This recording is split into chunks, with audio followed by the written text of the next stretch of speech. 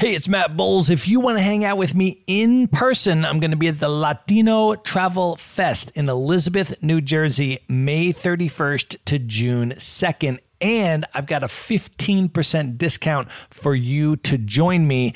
Just go to themaverickshow.com/Latino. That's Latino. There you're going to see your 15% discounted ticket. There are going to be multiple guests from the Maverick Show attending, so you'll be able to hang out with all of us in person. You do not need to be Latino in order to attend. Everyone is welcome. Again, get your discounted ticket at themaverickshow.com/Latino. And as soon as you do, send me a DM on Instagram at Matt Bowles Maverick. Let me know that you're coming so that we can make plans to link up in person. And now, here's a clip of what's coming up on today's episode. It was like the first official cruise. And if you compare what you see now to what we had there, this is worlds apart. But the failure of organizing this cruise, and kind of like me, I even got sick and I was just like, what the fuck am I doing here? There's 200 people on the ship and I'm like the only one. And like in the introduction night, I said, guys, if you have any questions, please don't talk to me. So that was how we started to make a better program.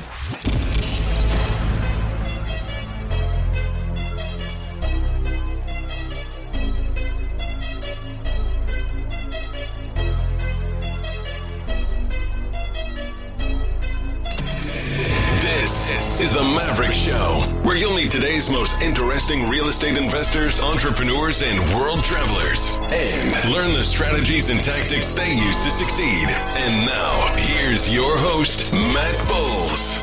Hey everybody, it's Matt Bowles. Welcome to the Maverick Show. My guest today is Johannes Voelkner. He is the founder of the Nomad Cruise, where location-independent entrepreneurs and digital nomads come together for a business conference on a cruise boat twice a year. After becoming a digital nomad in 2010, it was 2 years into that journey when Johannes realized he definitely missed having like-minded people around him. So he took action and he started to build the community that ultimately led to one of the largest digital nomad Facebook groups, and then accidentally to the creation of the Nomad Cruise, which now attracts nearly 500 participants on each voyage and is one of the largest workation events in the world. He is also the founder of Homebase Global, a travel community for remote workers. Johannes, welcome to the show. Thank you. It's great to be here. Good to have you here, man. We've been trying to organize this interview for a while, so I'm super excited that we're doing it. And just to set the scene, we are in Jericoacoara, Brazil, right on the beach. And I understand that you have been here at least once before, because this is one of the top kite surfing destinations in the world. And you are a pretty serious kite surfer, as I understand it. Yeah, I mean, Jericoacoara is an amazing place, and it has got some kiting as well. There are better places for kiting in Brazil. But I love the overall package that you get here of the kiting, the people, the restaurants, and overall it's just a really incredibly amazing place, no matter whether you like kiting or not. Do you agree? I guess I do agree, because I've never kite surfed, and this town has absolutely blown me away. It just, I mean, for people that have never been, it's literally like a town that's built on the sand. It's the whole thing is on the beach. There's no paved roads. Everywhere you go, it's all sand. If you're going to restaurants, you're going shopping, you're going to the nightclub, whatever you're going to, it's all sand. And they have this caipirinha street down by the ocean, which has literally probably 50 consecutive caipirinha carts. Yeah. Which the first time I saw that, I was like, how in the world are 50 consecutive identical looking caipirinha carts all going to do business? But sure enough, you go down there at night and they all have lines for people to buy caipirinhas from them. So exactly. And they have fiber internet here. So that's also really good to work and run your business and work in the morning and go kiting in the evening and then go for early caipirinha or party with the sunset and then go sleep. And then you're awake at 7 in the morning again. Which is also an amazing feature here in terms of the sunset parties. So they have a rooftop nightclub called Cafe Jerry, and it is literally only open from 5 p.m. until 8:30. And so you go up there and it is one of the wildest clubs. Like you would think you are in, I don't know what city at 2:00 in the morning at like the hottest club. I mean, we're talking like a dozen fire twirlers, standing on the bar or the rooftop doing these acrobatics with fire torches, acro yoga people. They literally have a tank with a mermaid swimming in it. All the bartenders, the flair bartenders that are juggling the bottles. And, obviously DJs. They also have a live band supplementing the DJ. It is absolutely wild. It's a rooftop party and it's literally ends at 8:30 p.m. Exactly. So it's perfect to just go for dinner afterwards and then go sleep. Or go to the Caipirinhas. Or go to the Caipirinha Street, exactly. It's an amazing concept. So can you talk a little bit about kite surfing? And just for people that don't know exactly what that is, maybe just explain what it is and then kind of how you got into it and what is it like? What does it feel like when you're kite surfing? Why do you love it so much? So, basically, it's a kite that is attached to some lines and you're on a board, kind of like water skiing. But most people think that it's a very exhausting sport because you have to hold the kite, which is not true because the kite pulls your body, so you can do it just with 2 fingers. It's an amazing sport because you get to see amazing places around the world, which is also one reason why I ended up in Jericoacoara when it was a lot less busy 6 years ago. And then 3 years ago again, because this is kind of where there are amazing places around the world that you can see. The wind usually for kiting only picks up in the afternoon. So in the morning, you have a lot of time to work, to focus. It's a great sport that has got endless progression. It's fairly easy to learn once you get the hang of it, which takes about 10 days. Then you can see amazing places around the world, have fun, have a sport that actually doesn't really hurt you so much. Where you can jump 12 meters, but still you don't really get hurt. Unless you do stupid things, which sometimes can happen. But in general, it's a pretty safe sport.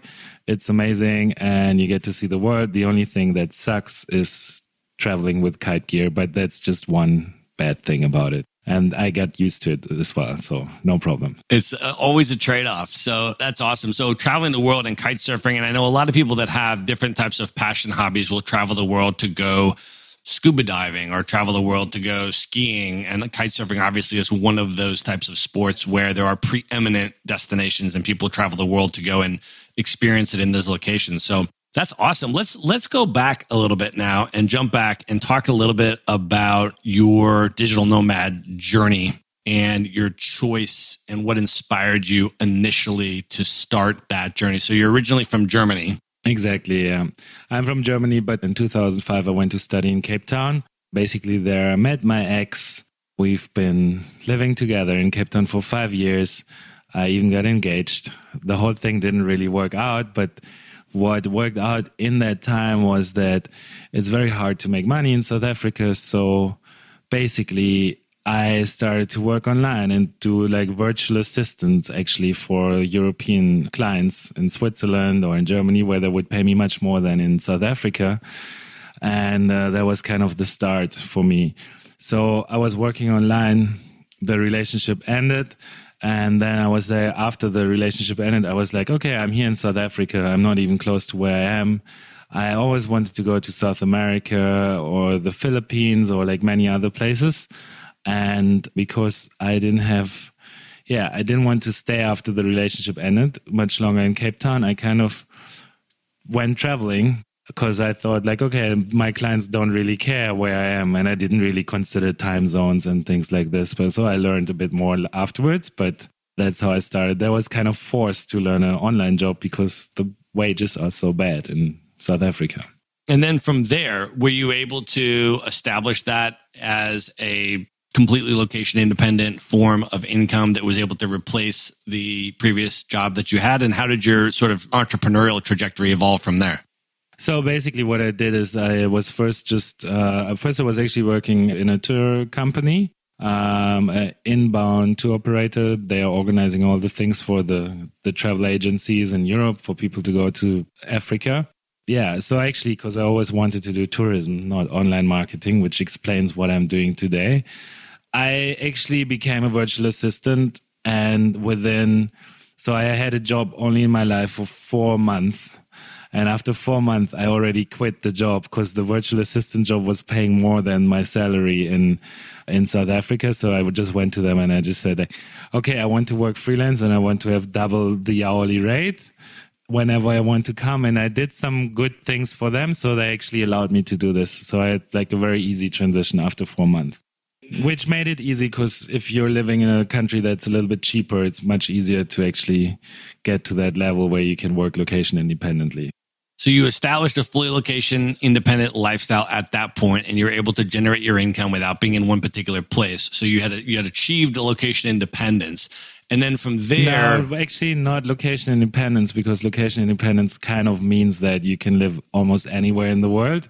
I was able to live of that in South Africa. But I mean, if I would move to Miami, then I would be in big trouble, right? I see. You mean because of the amount of money that you were making. I see what you're saying. Yeah. But you didn't have to go into an office. So you at least got a taste of that sort of lifestyle freedom. Yeah. And then from there, what was your entrepreneurial trajectory from there? So I helped in my family with a project in the therapy niche. I just did the right things without knowing it. Doing Facebook ads in 2008 was a lot cheaper than it is today. So at that time, I was able to build a nice business based on that, selling products for therapists. And that helped me to basically become really location independent. And then it helped me to start a 4-hour work week and get a full salary. And so I took that book that I read in that time really serious.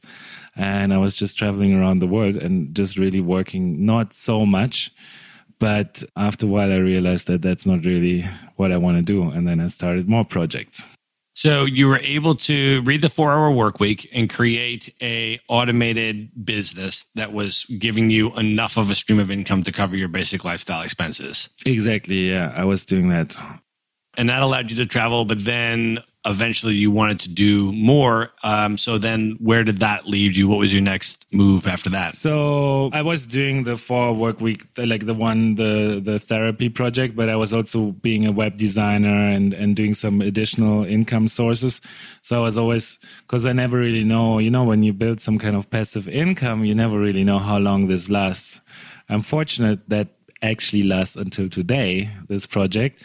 But on the side, I was doing like web design for dentists or signage people or different people. So I had basically 2 jobs, but this was both not really what I wanted to do. And so when I left Cape Town and I started to travel, after 10 months, I realized that I really want to connect to more people who are also location independent. And I was like, wow, this is amazing. I'm here actually in Jericoacoara and in all these places. Actually, when I was here, that was kind of on my first trip in South America. And I was traveling with another web designer when we were here like 6 years ago, but the internet was really crap. So we couldn't stay too long. But basically, that's when I realized I want to connect to more people. So I had the idea to create an ebook that inspires people to travel to all these amazing places that I found on my travels, which actually in that ebook, I think Jericoacoara is already mentioned. Nice. And so you created the ebook and then you put it out there as an income generator or as an attempt to identify other people and start building community, or both? I thought that this ebook might make me really rich. So I launched it and I had 5 sales on the first day, and then it was a complete, it didn't really work at all. I made a lot of mistakes when I launched this, but that was the foundation of everything that I'm doing today in the Nomad scene, this ebook. So it wasn't really such a fail in the end. So it was something that initially appeared to be a failure, but then what were the effects of it, the long-term sort of effects that actually ended up coming out of it? So eventually I invited people who bought my ebook with the best travel destinations for digital nomads where they can live for under $1,000. That is the topic of the ebook per month. I invited all these people into the first Facebook group for digital nomads. And then I was like, okay, I want this group exclusively for people who bought my book. But then I had like 300 people in the group. and I had 1,000 people who wanted to be part of the group. And so I was like, okay, well, it's a bit risky, but let me just open up this group for everyone, because surely there are more people who are interested in this. So I saw that there was like this big demand, and then I grew this group very, very quickly to, like 5,000 people. And when there were 5,000 people in that group, that was actually 3 years ago. I posted the Nomad cruise in that Facebook group, and I said, like, here, there's a great cruise that we can go. So it wasn't called Nomad Cruise, it was just a cheap cruise across the Atlantic. And 100 people booked it because we were all like super keen to meet each other, because at that time, even 3 years ago, there were not so many Nomad events or nothing. So something like this sounded like a great way to meet like 100 other nomads, because at that time, I didn't even know myself more than 100. And then we had a lot of bookings, and then I decided to turn it into a more serious business after the first trip. So you just put that out there as an attempt to socialize with other nomads and basically create a meetup. Yeah. And then when you saw the response to that, at what point did it trigger in your mind that this was a really viable business opportunity, right? That you could potentially monetize and build in a meaningful way. But number two, a way that you could grow the event itself and add value to the nomad space. So I realized that when there was really a lot of demand, that maybe I should do something more about it. And at that time, I was also looking for business ideas. So like actually also 3.5 years ago, I had started a co-working space in Tarifa. And then I had started the cruise. And then eventually I decided to drop the co-working and just focus on the cruise. But what I did was that I realized there was a lot of demand. So what we did is like, we had all the people, and then I met the designer who was actually going to help me with something else, with another project, and he helped me with the cruise. And we just made a website called Nomad Cruise 1 week before the cruise started. So we gave it a logo, we printed a flag, that's all we did, and some t-shirts that people could buy. So basically, we made sure that this was not just a meetup, this was like the Nomad Cruise. But basically, it was just a meetup that we then transferred into a cruise. But that was smart that you branded it, because then you controlled the brand. Yeah, that helped us to create the brand. And then there were some people on the boat who wrote for like big German media. And I also had one person who was interviewing me like for media and stuff. And this is kind of like how we got some leverage and grew it from there. And so like this, we already had the name Nomad Cruise. So it was featured really on big newspapers. That's awesome. So let's talk about the evolution of the Nomad Cruise experience from that first cruise until now. You've just finished the 7th cruise. You have the 8th one already advertised and available. So we're talking about just over a 3-year time span that's gone by. What was it like on that first cruise? And then what is it like now? Maybe you can just sort of describe today, currently, what is the Nomad Cruise? Who is it for? And what is the experience like? So basically what happened was on the first cruise, it was really just a meetup. And my main idea about the cruise was not the cruise itself. It was that we arrive in South America with 100 people, and that we don't feel so alone traveling in South America. It was not about the cruise. I just had like 1 week before the cruise, I thought like, okay, well, maybe let's just do some workshops so we're not so bored. So some people just filled out a thing. It was like very informal meetups, which we also still have on the cruise every evening. And it's one of the best things probably about the cruise.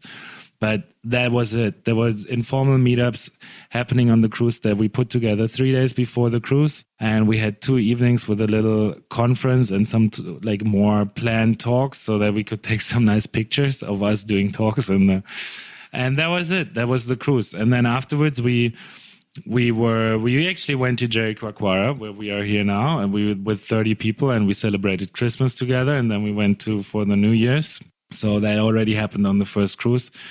But basically, over the time of the cruise, everything became a lot more professional. And now there's even like, with volunteers and staff and everyone involved, there's about 50 people involved running the cruise. Even if someone is just doing something for 3 hours at one point, but like there are 50 different people who are involved in helping to make this happen. So we have an amazing talent show. We have a failure night. We have an opening ceremony, closing ceremony. We have over 80 talks and workshops, a lot of specials where you can really connect much better to other people. And basically every cruise we add something that wasn't there before. If there's something that we didn't like, then we take it away. So we just like, there's always like small improvements. And now on the last cruise, so now that we were 500 people, something like communication became a lot harder. So we're working on making communication on the cruise ship also much better for the future cruises. I mean, yeah, we just optimize all the time. We look at the feedback and then we go for it. Well, I have been on the last 2 cruises. I was on Nomad Cruise 6, and then I came back immediately for Nomad Cruise 7. And I have been very impressed with a number of things about the cruise. The first thing that stood out to me on Nomad Cruise 6 was the amount of international diversity that you have on the cruise. So back in the last cruise, there was maybe 250 people or so, but they were from 42 different countries. Right? I mean, including countries like Uganda and Nigeria and Kenya, and I mean, places all over the world, right? And so it wasn't just European countries, or it wasn't just, from the US or things like that. And so that to me was very interesting. And then the other thing was the level of professionalism in terms of the event organization and the execution of the entire event.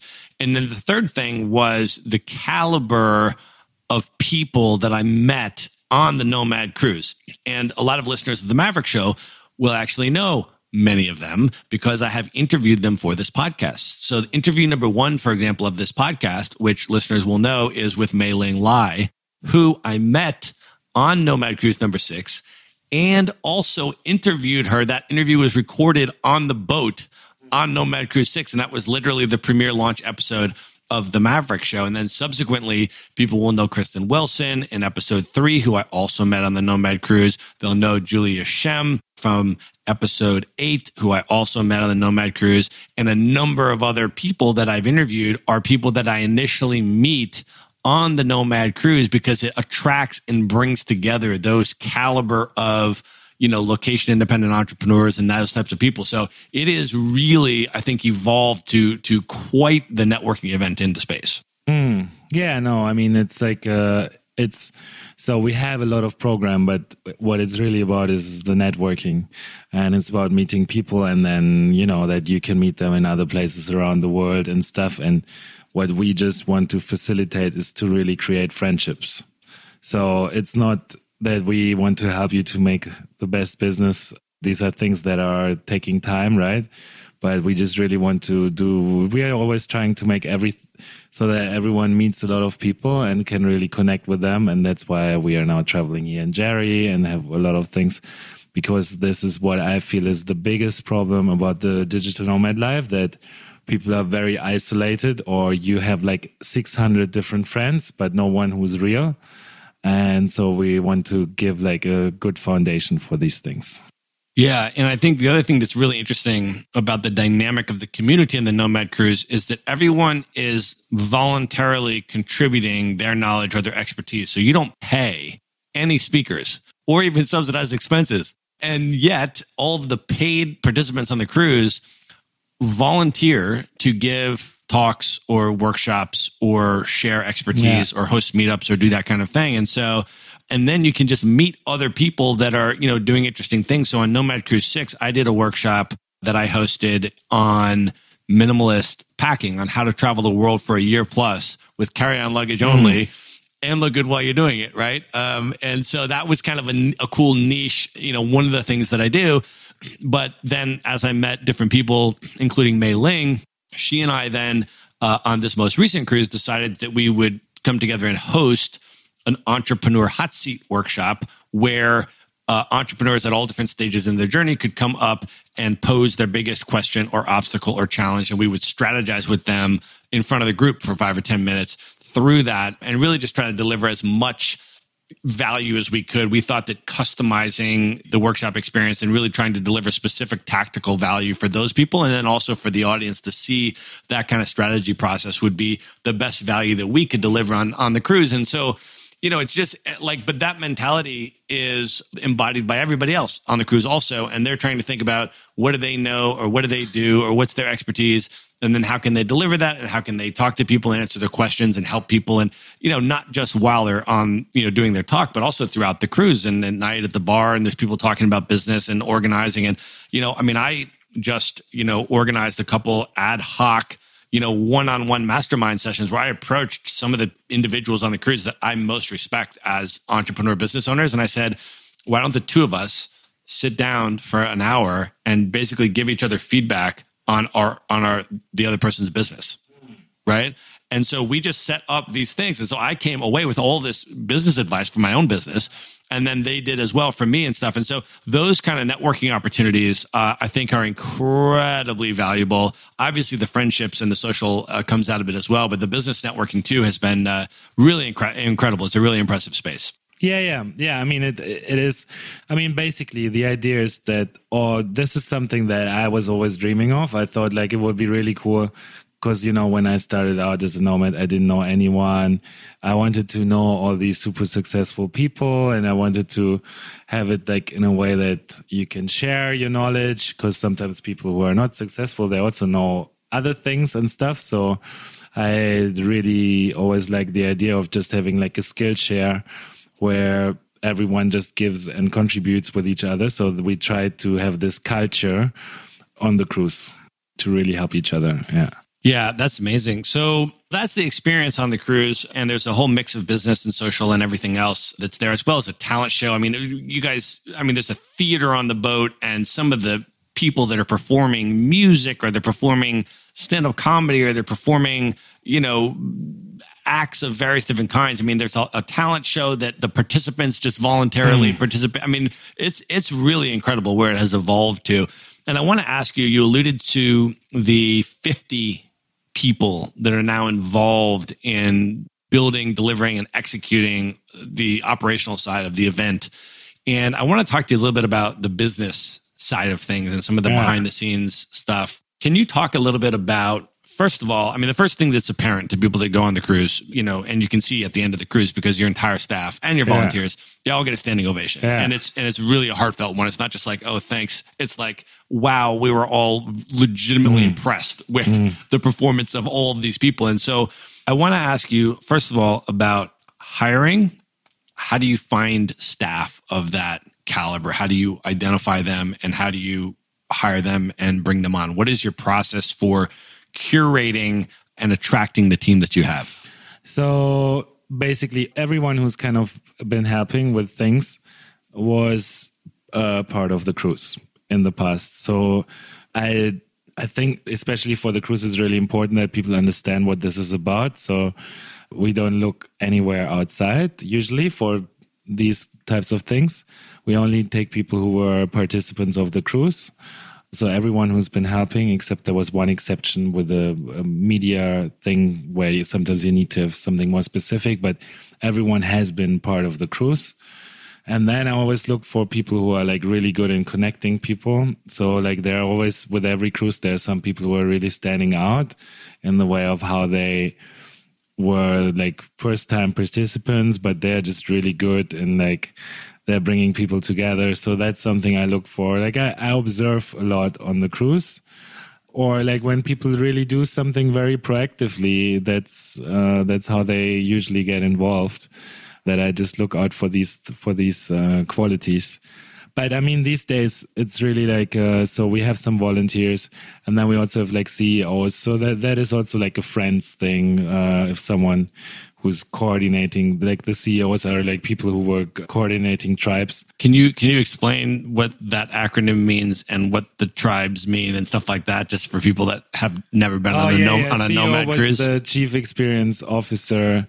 So people who were like kind of looking out for a small group of people on the cruise, because the bigger the group gets, the more you really need to make sure that people don't get lost in the whole environment. So we started something where we created smaller tribes within this big group. So we have some leaders who are doing this, and they're doing this completely voluntarily. And then we have like volunteers who are really actually working on the cruise. And we have like a core team of 5-6 people and media. And so can you talk a little bit about the way that the operations run? How do you manage your team? How do you execute the event? How do you plan in between cruises? And obviously, everybody's a digital nomad and they're all over the place. How do you manage a distributed team on different time zones and basically get everything to run like clockwork on the ship from the perspective of the participants? How do you do that? So I wish it would run like clockwork, but it's always good when most people have that impression. So basically we're like 5-6 people, social media, a little bit more like operational, looking for excursions, and someone who takes care of the program and someone who takes care of the bookings. So we're actually a super small team. I think most companies or whoever, they would run the cruise with 15 people and we're doing it with 5. But we have optimized the processes. I think a lot of processes, we have them quite well, and we put just a lot of information before it gets asked. That's what we try to do. So that keeps a lot of our work from us. And we have a meeting once a week, like from about 2-3 months before the cruise. And we talk about the program and what we need to do, what are the next big steps. And then we just do it.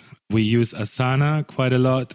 It's great for, instead of using emails, on Asana you can see what everyone else is doing. Zoom for like collaboration. We don't even have a Slack channel yet. We are thinking about it, but we might not use it.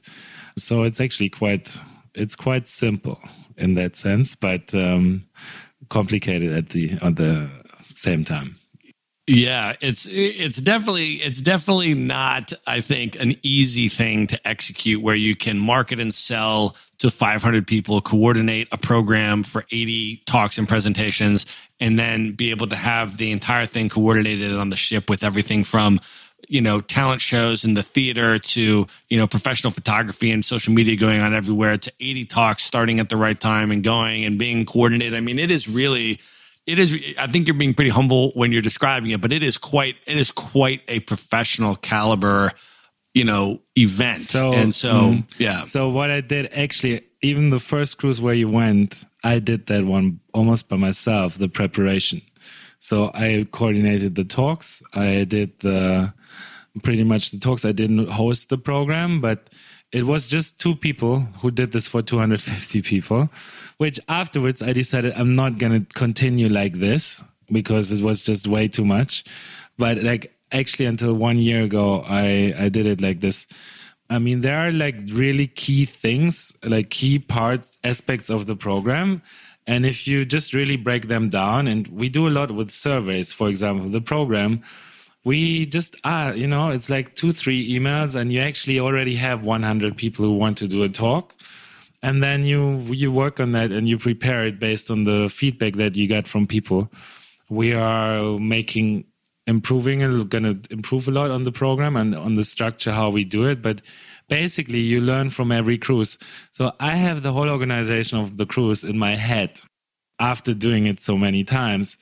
But not all the staff has it in their head. And so that's why now we are becoming really good in documenting things and making them actually really perfect.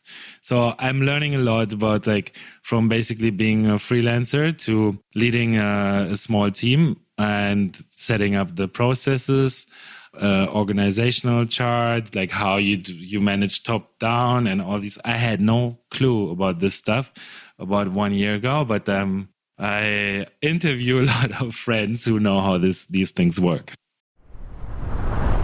I want to take just 1 minute out to let you know that in addition to hosting the Maverick Show, I am also the co-founder of Maverick Investor Group, a real estate brokerage that helps you buy turnkey rental properties in the best U.S. real estate markets from anywhere. So these are single-family homes, sometimes 2 to 4 unit properties, and they're either brand new or fully renovated, and they already have tenants and local property management in place. So you get all the benefits of owning the deeded real estate, the physical house, the hard asset, without the headaches of being the landlord or the rehabber or needing to live near the property. So I want to offer you a free consultation if that sounds interesting to you. To learn more about it, you can just go to themaverickshow.com/consult. And now, back to the episode. I was going to ask you about how you learned about that because, my entrepreneurial journey, I have no business background at all. And, all of my academic work and my entire professional work experience up until the age of 30, when I unexpectedly got fired from my job, had absolutely nothing to do with business or what I'm doing today, right? I just got fired from my job. I ended up reading the 4-Hour Work Week when it came out. And I said, you know what, I'm going to go this totally different route and figure out how to build a business with no background at all. And so I just started learning as well. So I'm super curious about that. When you say that you really didn't know how to do this and build these systems and processes and do all of these different aspects, what was your process for seeking that information out and learning it and teaching yourself? So it was always like fixing problems, I would say. You're kind of like, oh shit, so now we wrote a blog post and it never got published. That's what happens when you have a team, right? There's like one person who writes the blog post. There's one person who's going to put it on the website. And then there's another one who promotes it on social media. And somewhere along the lines, it gets lost. So when you have situations like this, where you can't really blame anyone, then you have to ask yourself, why is this happening? And then you look for a solution. And you find like, we need to have always for everything someone who's responsible to do this. And then you're like, and then you run into another problem where you're like just micromanaging, but also like at the being at the top, and you go crazy because if you try to tell someone like, yeah, but you need to tie your shoes before you leave the house, and at the same time, like it's just like way too many things. So I always learned when I was just about to really stress out, and then I realized like, okay, I'll just let everyone do whatever they want to do. Not what they want to do, but like I'll just trust them. And the one thing that is really, really good about the cruise and like in general, people who are the treks is that people are very loyal and they really take care that things are working. But you still need to define like who's actually responsible for what. Yeah, I wanted to ask you a little bit about your concept of leadership and how you actually run the organization, because it does seem like you have really empowered a number of your staff to, run with their areas of expertise. And you also, I think, really, as you just mentioned, loyalty. I mean, I have noticed both in terms of your staff, but also, and obviously certainly in terms of the volunteers that continue to come back to help with it, but also even in terms of the, just the customers and the participants of the Nomad cruise, you have really, it seems, developed a core group of, you might call them raving fans, right? Like hardcore brand loyalists who literally are just committed like now to go on the next, however many Nomad cruises there are, they're just going to keep going on them because they're totally loyal to the brand. And I think that you've been able to build a brand that has been able to get the customer loyalty, you've been able to get volunteer loyalty, and you've been able to get staff loyalty, as you just described. Can you talk a little bit about your concept of leadership and being at the helm of this whole thing? Any thoughts or reflections or tips on how you did that? So in general, one thing that I've been trying to do all the time is like I'm really avoiding friction. So I don't really want to piss off people too much who are part of the community. And I always want to like first think about the community and then about making money. And this is very, very hard. It's very, very hard to grow a cruise when you are like, you just raise the prices a little bit and stuff. And like but I also at the same time, I always need to like raise prices, do things. But like it was always like so that people could actually see where the things that they're doing, where they're going to. And just basically giving 10 times more value than what you're asking for in terms of financial things. So because of this, I think I've been able to avoid a lot of friction, avoid like people getting upset about things, but like they see, okay, he's building something and I like this, I appreciate this, and I stick with this. And so we have really tried to like keep people together and building a community. And that is, I think, the key to actually avoid friction in that sense. And so that you don't need to like basically trying not to, understand what your customers want, but not becoming greedy or things like this. Which it's not about greediness, but sometimes you need to make good money, and that is for me. This is right now the community comes always first before like making really a lot of money or anything. Can you talk a little bit too about the way that you are expanding? Because I think, you started with this concept of community and you started with 2 cruises per year. And then what has begun happening is that people are meeting up, wanting to meet up before the cruise in the embarkation city, and then wanting to meet up after the cruise lands, when you get off the cruise in the new destination. And so you've been increasingly, like we're in Brazil right now, we've been here for a couple of weeks after the cruise landed here, and there's still dozens and dozens and dozens of people here, and we're all living together here on the beach and hanging out. And because we wanted to be able to extend that beyond just the cruise and have a real community dynamic. And then I was before the cruise embarked from Barcelona, I was part of the Home Base Global program there, where I must have been 80 or so of us who came in 3 weeks early and lived in Barcelona together for those 3 weeks, and you facilitated workshops and different sessions and all that kind of stuff. And there's workspace access so people could do their jobs and they could work. And there was also, these different social things going on and everything else. And so, can you talk a little bit about what is next for you on the horizon? What are you building and how are you expanding this concept that you're building? So right now we are working on a new concept. Basically what I realized is we started the cruise. We ended up with a community because cruise ships, hate them or love them, they are the best places to build communities because we're all on the same boat and we can't really hide. And for that reason, we ended up with a really cool community. And so what I noticed is that apart from the cruise, people still want to meet up and they want to do more things and stuff, but there was not really like a cool structure for it. And us being the organizer of that community before, I thought that we can do more things outside of the cruise to really keep people together. And actually on the cruise, we are really suffering from very bad internet. And most people actually take the cruise as a detox, which is great, so that they can really focus on networking and meeting people. But at the same time, we all working online and we all have like different skills. So it's very important for us to actually sometimes meet when we have internet and when we can show each other things, what we're doing. So I had the idea to create something of an event where we are doing similar things like on the cruise and work online as well. This is what we did in Barcelona before the cruise. We met with like 80 people and we were working together and there were a lot of events and stuff. And that was the foundation for something that now we're going to call Home Base Global. And basically the idea is to make it really easy for people to have a global home base and not feel just lonely like in the month after the cruise when they're like with a lot of people. But like really say like, okay, I'm going to Cape Town. There's like weekly meetups happening there.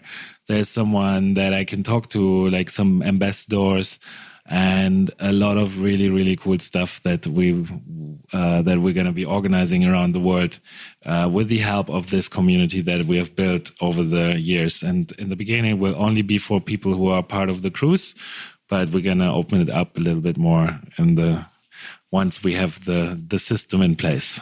I'm super excited to see that. And we'll link in the show notes so people can go both to the Nomad cruise as well as to Home Base Global so that people can plug in and then just follow as it evolves and rolls out and stuff like that. And they can be a part of it. Just to add one more thing, the main problem that I see and that I saw from the community was that they know so many people, but it's still hard that when you go to a place like Cape Town, for example, you go there And then you know one person there, and it's really exhausting to build up your network and get into like a really cool social vibe.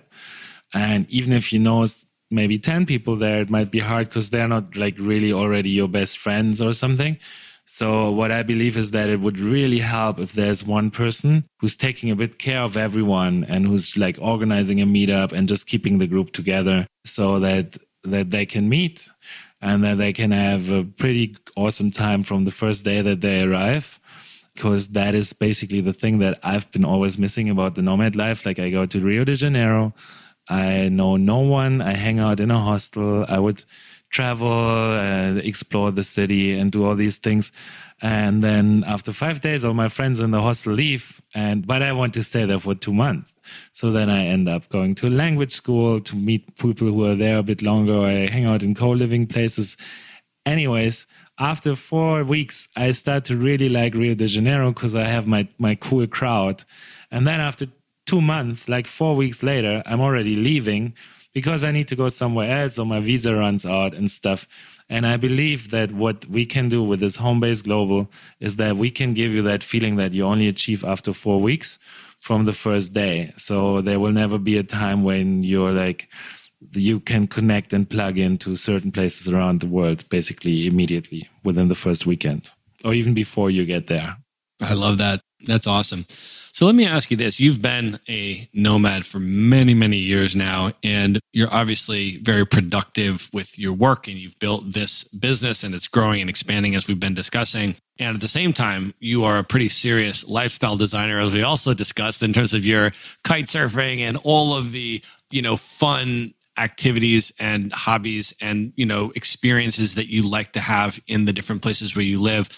Can you talk a little bit about how you structure your time and your days so that you can optimize your work productivity? Do you have morning routines? Do you have, a particular day structure that remains consistent? How do you balance work and, all the exciting things to do in the places that you're living?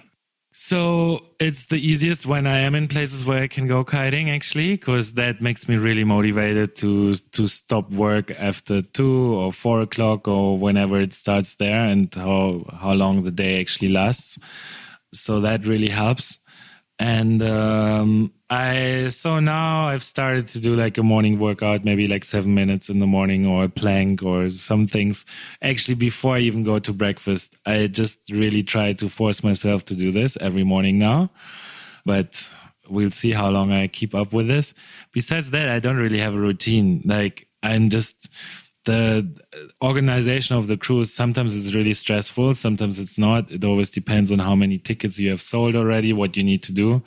But basically what I'm just trying to learn the most is to really keep as much work away from me as possible and delegate it so that I can have really free time and that I can really rather brainstorm than actually trying to write an email or a newsletter or something.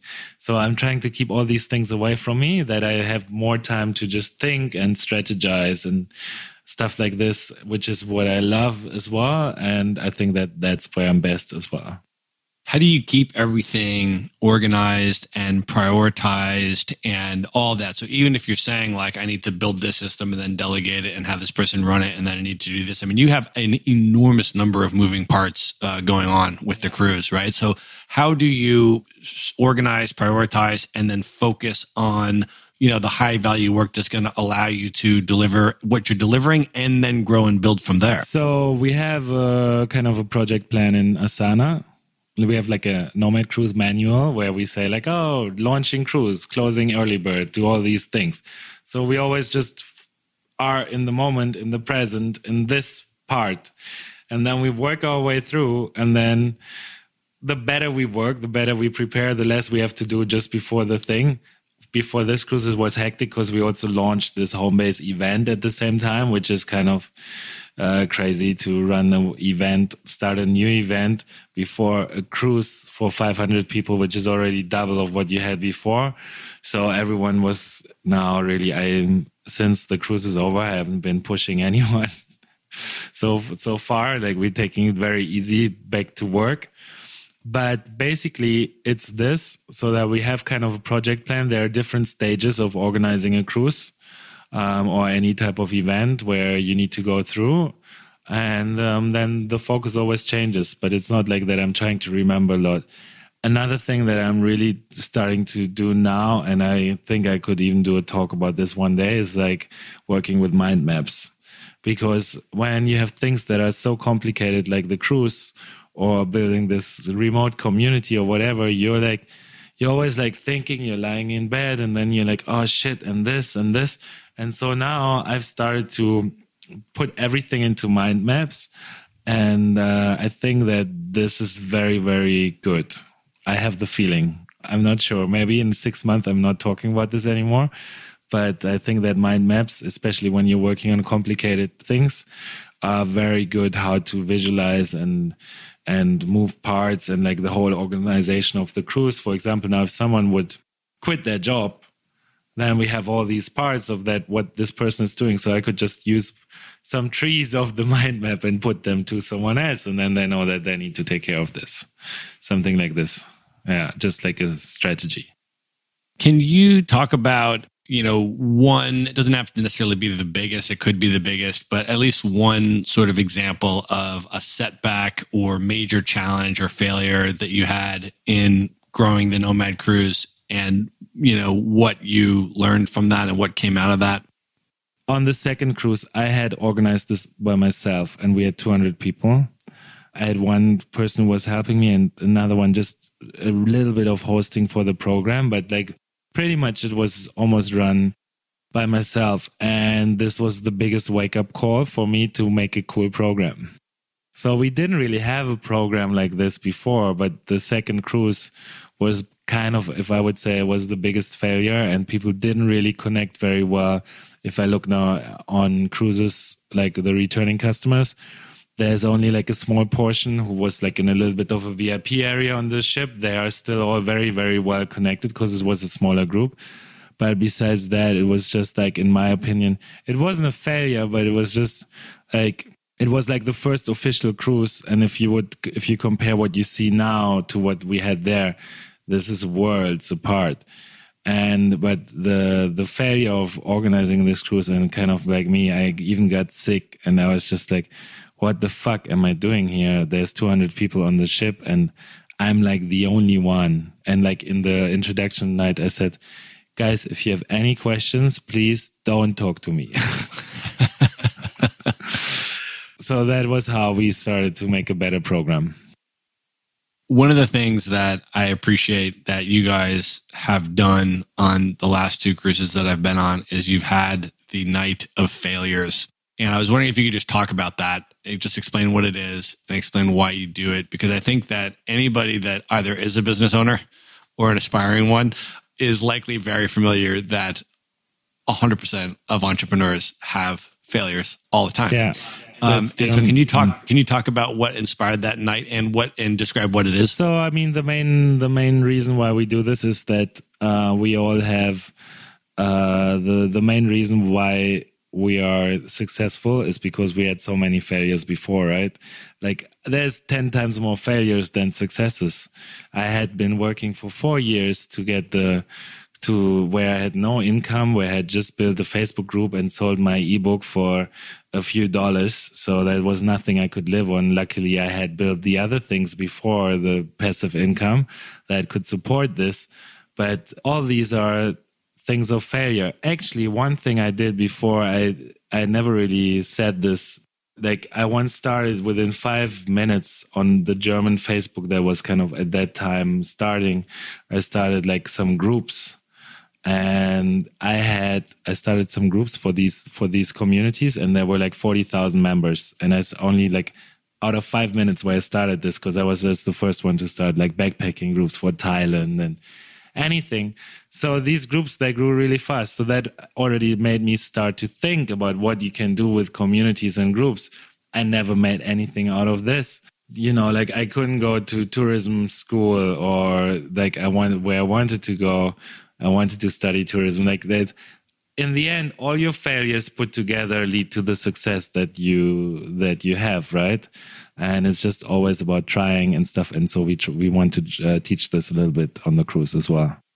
And so participants in the cruise can volunteer to participate if they want to share in front of the group an epic, business failure or something like that occurred to them. And many of them are humorous or whatever it is. But I think it's creating an environment where it's, number one, okay to talk about your failures. And number two, you are going to feel that it's okay to fail, and not just okay to fail because everyone else is also failing, but that's actually how you eventually succeed. Yeah, you need to fail all the time to succeed, because otherwise you don't learn. I mean, it was easy to start the cruise in that sense with a Facebook post and like make a website and do this stuff. But actually making the cruise from having the concept to where it is today, that was not easy. That was not just a lucky post where you do something. That was like learning how to build teams, how to make a program, how to make all these other moving parts work, how to actually sell what you're doing, finding the right pricing, things and whatsoever. And it's still not like that it's smooth.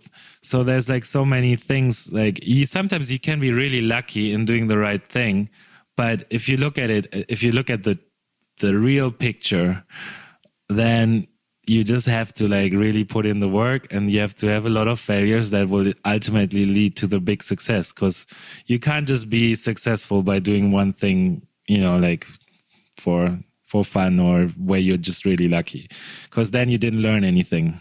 And those failures can oftentimes be very stressful, either because of the financial consequences that they have, or as you mentioned with the second cruise and stuff like this, because of overwhelm or because of, all various different reasons. And so over your entrepreneurial journey, what techniques have you developed for dealing with stress and managing and reducing stress in your life as an entrepreneur? So I think I have one pretty good skill, that is I don't really get so stressed. Like I get stressed, I kind of get stressed, but until I get stressed, it takes quite a lot of like, I can kind of deal with this. I don't know why, but like it's not so, or I am stressed, like I'm working a lot, but like that I'm like, oh shit, what is, like when I see sometimes the level when other people start to freak out, then like it's very seldom that I get angry and stuff. And then sometimes so I've kind of learned to control this or whatever. It's not like something where I really had to work on. I think that I don't need that I'm not getting stressed. That is a really good skill. Yeah. Let me ask you this now. You've been traveling, you've been a digital nomad since 2010, and you've been traveling the world and living all over the places. And as you reflect back on that experience and sort of the personal growth and the experience that you've had through travel, can you talk about what travel itself means to you? Why do you travel? What do you get from travel? Why are you so passionate about it? Why is it important to you? So I think that changed.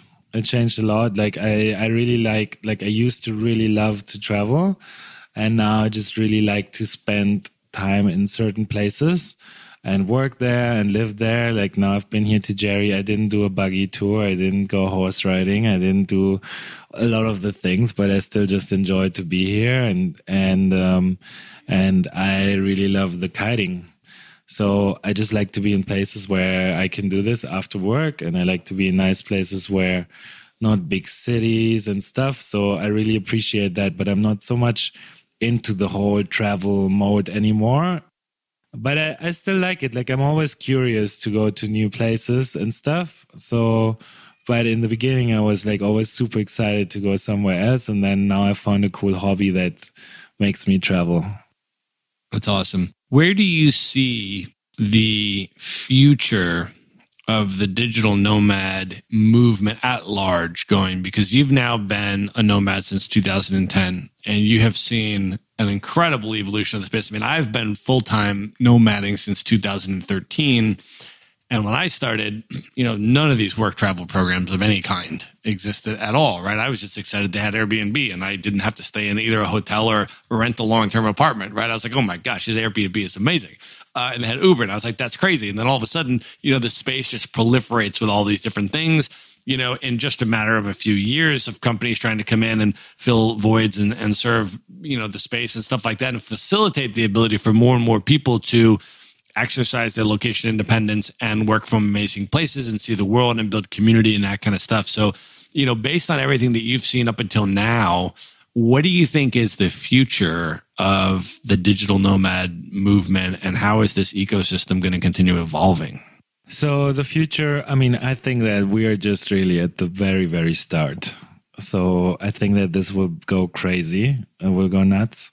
And there will be, if I think maybe 10 years ahead, then there will be cities where you, there'll be so many more hotspots where you can meet nomads around the world. So yeah, it's going to go really crazy. A lot more co-living options, co-living hotels, co-living hotel chains, any type of thing you want to that is in tourism will have something for nomads.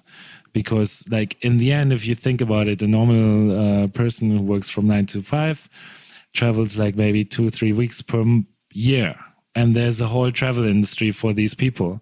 So now when nomad travels all year round, we are much more able to spend money on travels. And so this will go crazy, I think. But also people will travel more, but they also will basically settle earlier in new places like southern Spain or somewhere in Portugal, in Greece.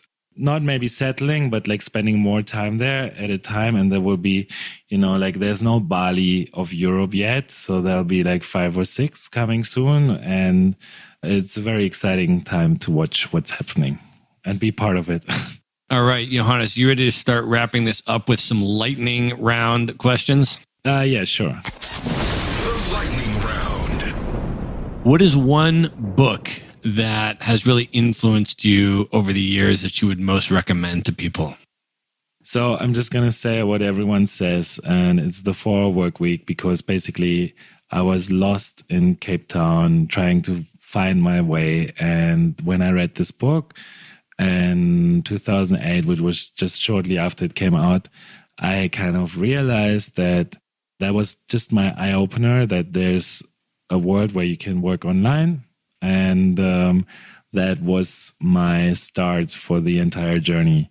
So maybe it's not really so applicable anymore for people, but that is the one book that I value.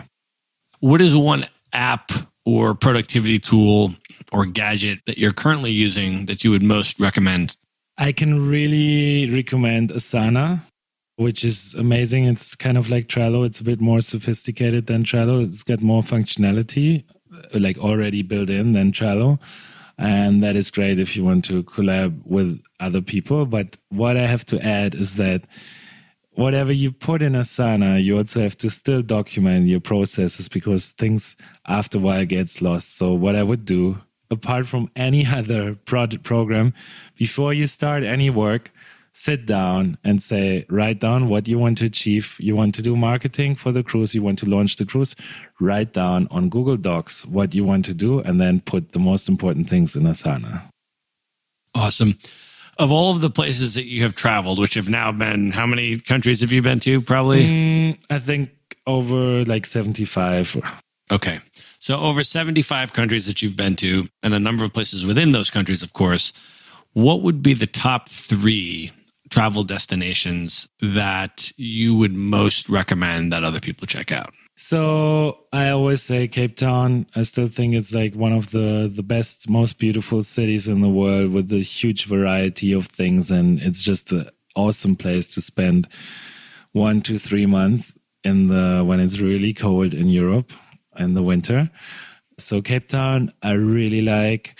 Besides that, I love Tarifa, which is a small town in southern Spain, also a kitesurfing town, but I really like the vibe there, and the vibe that you get in Tarifa, similar here actually to Jerry. Lots of young people, surfer things. It's something that is quite unique in Europe, where you have a lot of package tourism. So I can recommend to check it out, even if you are not a kite surfer. And so there's Tarifa, that. And the third place, which one would I pick? I really like Bali, actually, now. It's kind of stereotype nomad thing, but I really enjoyed my time there when I was there. I was there a long time ago. I didn't enjoy it so much, but I kind of enjoy the vibe, but it's not really, yeah, it's pretty awesome. It's pretty laid back, easy. So I can just recommend to check it out and make your own opinion about it. Yeah. Awesome. So you've been to 75 plus countries, but you haven't been everywhere in the world. So what would be currently your top 3 bucket list travel destinations, places that you've never been, but you most like to go at the top of your list right now? So these places would be Japan. I've always wanted to go there, and I also want to explore actually like Taiwan and all these other countries around there in Asia, not Southeast Asia, but up there. So Japan would be on it. I think like French Polynesia, like this whole area. I haven't really been anywhere around there. And apart from that, these are like my top 2 places. And then there's a lot of other places I want to see, but this is like what's really high on my list. All right. Knowing everything you know now and experiencing everything you've experienced so far in life, if you were to go back and give one piece of advice to your 18-year-old self, what would you say to 18-year-old Johannes? So I would say maybe don't think too much, but like take action and learn, because like when you're taking action and actually working on things, you learn much faster than just trying to think like, oh, I want to start this business or whatever. And also that is actually something that I've done already all my life, but like since I was 18 and the internet kind of started to kick off, but like you can basically find out anything on the internet. So make use of that and teach yourself to learn things. Awesome. All right. Last question. And then we're going to tell people how they can find you and learn more about everything you're up to. When you think back on the entire Nomad cruise experience and all the different cruises and all the different experiences you've had building the cruise and wins and losses and everything else, can you share a behind the scenes story or an anecdote that comes to mind? It could be funny, it could be crazy, it could be anything, but sort of a behind the scenes Nomad cruise anecdote that maybe, some people might not know, but that kind of stands out or was particularly memorable to you. What I can just say, and I said this actually this time on the welcoming night, it's not really an anecdote, but it's just something where I always like realize like what we're doing. It's like when you work on the cruise or when you work on some kind of event and you just have like a big Excel list of all the people who are, who are going to be there on the cruise. And it's just like, so you have like this long list of 500 names. And then when you have the welcome night and you have like this actually coming together, and there's like actually 500 people walking into this room on this ship going on that journey with you. That is kind of that is always where I wake up and where I'm like, oh wow, actually we're building something really, really cool here. So it's something that I really enjoy, like always after the whole preparation, when you see like these lists and all these thinking and stuff coming together in this moment of the welcome ceremony, and you're like, oh wow, this is crazy. All right. So how can people find you if they want to connect with you or follow you on social media? How can they find out more about the Nomad cruise and get involved if they're interested in coming on one of the cruises? And where do they find out about Homebase Global and what you've got coming up next? So actually, I'm not so super active on social media. I'm kind of trying to stay a little bit under the radar so I can focus on making the cruise. And just sometimes I share some things. So there's an Instagram account. I think it's Johannes Voelkner. I think I renamed it the other day. So, and then the Nomad Cruise, you can find everything on nomadcruise.com. And Homebase the domain name is homebaseglobal.com. And there we have all information and newsletters and everything where you can just sign up and then find out where we're going next. The next cruise is actually in April. Gonna go from Las Palmas to Lisbon with a lot of stops, and it will be pretty amazing with a lot of cool events like what we're doing here now in Jerry. We're going to do this in Portugal and discover some cool surf towns with the people who are going to be there with us. That's what I'm most excited about, actually. Awesome. Well, we're going to link up to all of those things in the show notes. So everybody's going to be able to find them in one place at themaverickshow.com. And then you just go to the show notes for this episode. We'll have all of those links right there. Johannes, thank you so much for being here, man. This was awesome. Thank you so much for the great questions. All right. It was fun. Good night, everybody. You. Good night. Ciao. Be sure to visit the show notes page at themaverickshow.com for direct links to all the books, people, and resources mentioned in this episode. You'll find all that and much more at themaverickshow.com. Would you like to get Maverick Investor Group's white paper on real estate investing for digital nomads? How to buy U.S. rental properties from anywhere in the world and finance an epic international lifestyle? Just go to themaverickshow.com/nomad. The report is totally free and available for you now at themaverickshow.com/nomad. Do you want to learn how to travel the world for a year plus with carry-on luggage only and look good while you're doing it? Go to themaverickshow.com/packing to see a free recorded webinar and learn exactly how Matt does it. He shows you the luggage he uses, the specific items he packs, and the travel brands he likes most. Even if you're just looking to go on shorter trips but pack more efficiently and eliminate your checked luggage, you won't want to miss this. You can watch the free recorded webinar at themaverickshow.com/packing.